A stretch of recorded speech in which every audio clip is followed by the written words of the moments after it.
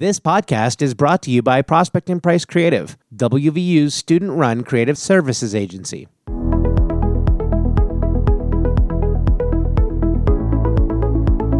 Hello, this is Jeff Hilsebeck. Welcome to the Finals Survivor podcast, a mini-series of 5 episodes about how to succeed during finals.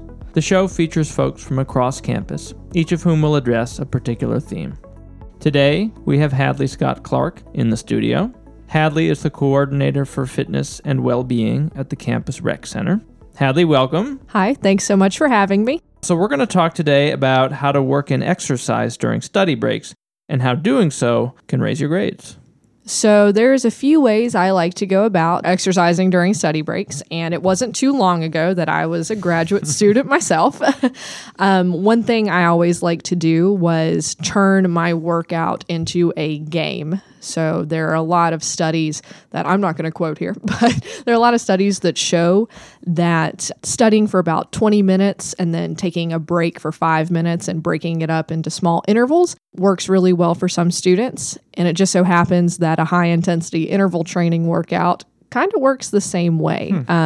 So one idea that I used to implement for myself would be to study for about 20 minutes, then take a roughly 3 to 5 minute break and incorporate some cardio HIIT. So 30 seconds of jump squats, 30 seconds of jumping jacks, and then whatever you're done in that 3 to 5 minute interval, you go back to studying and you do it all over again. So it kind of takes away the long study time and you can focus a little bit better.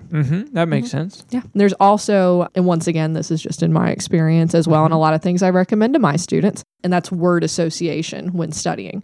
So almost like, and I don't know if I should say this on air or not, but almost like the common drinking game those of you who are over 21 play. You pick a word, and instead of drinking or anything like that, you pick an exercise to do. So let's say you were studying chemistry, for example, and what do I remember from chemistry? Sodium. There we go. Sodium comes up quite a bit. Every time you see the word sodium, you do 10 jump squats or 10 push-ups, 10 that of sounds whatever. Fun. I would never have thought of that. Yes. So that way, if that word that you've chosen comes up on an exam or you need to recall it, it's a little easier to recall it when you have something to associate with it. So now we associate sodium with doing jump squats. Maybe you can recall that fact or that sentence that you had read with it. Now, would the symbol for the element count as well? Na, isn't it? Sodium? Yes. And in so my anytime mind, you see Na, also you have to do the jump squats. yes. Okay. Now, the downfall with this would be, for the rest of your life, you may see NA and think, I've got to do 10 jump squats. That's what you make of it. Right. But word association was always something that helped me, and I know helps my student staff also study, especially high recall subjects like chemistry. Anything else? Any other tips you want to give students while you're here? So this one's not as, high intensity like I've been talking. So I have been a Pilates instructor since I was 16, which was longer than I'd like to admit. But there is a technique we use in Pilates, and it's called a stomach vacuum. And that sounds kind of like, what is she talking about? Well, all a stomach vacuum is imagining you are pulling your belly button to your spine and creating a vacuum with your abdominals. When we do core work, a lot of people think about doing sit-ups, crunches, planks, and they neglect their inter-abdominal muscles.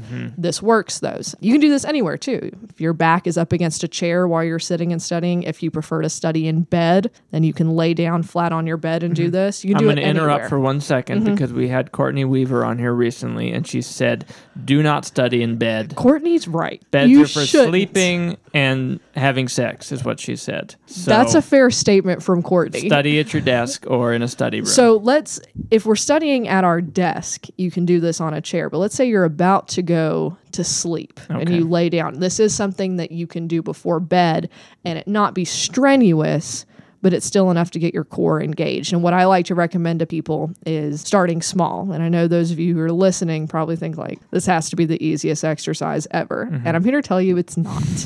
Go for 20 seconds. So hold that vacuum stomach for 20 seconds and then release for 10. Do 3 sets of that. And as you work your way, try holding it for 30 seconds, maybe 40 seconds. You're also going to notice that you may stand up straighter as you continue this movement. So this is something that can really calm the mind maybe after you've taken a test. You want to do some vacuum breaths that also slows the heart rate down, or before a test if you need to calm down. I had a professor here at WVU who always told us to belly breathe before an exam, and he was right. He just called it belly breathing instead of a stomach vacuum, a little more user-friendly. Right. Yeah, Courtney brought that up too, that kind of deep breathing also. Okay.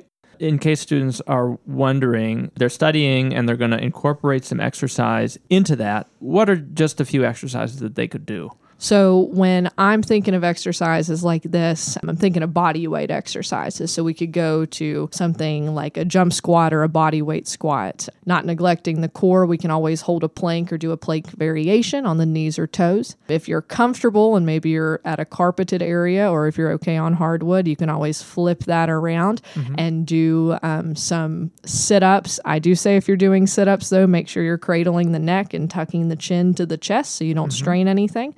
Body weight lunges. And if you're feeling risky, I'm talking real risky, okay? Feel free to grab some of your textbooks and hit some bicep curls if you want to, all right? Yeah. Those are weighted. You can put those to work, all right? But make sure that wherever you are, that you have enough space to comfortably do these movements. And don't forget the safety of these movements, hitting your sharp angles, 90 degrees in the knees. Okay, well, anything else that students should consider? Well, just know that while going to a gym, or in this case, the WVU Rec Center, is always a great thing to do, you don't have to go somewhere to get the exercise you want or need. Exercise can be done just about anywhere. These are just some ideas you can do in your room, wherever you're studying, but don't be afraid to take a break. Go to the gym if you need to. But also, if you're like me in undergrad and all you had to think of was test, you can also do these anywhere you are. All right, wonderful. Well, thank you so much for coming into the studio. I think it's going to be very helpful to students. Thanks so much for having me.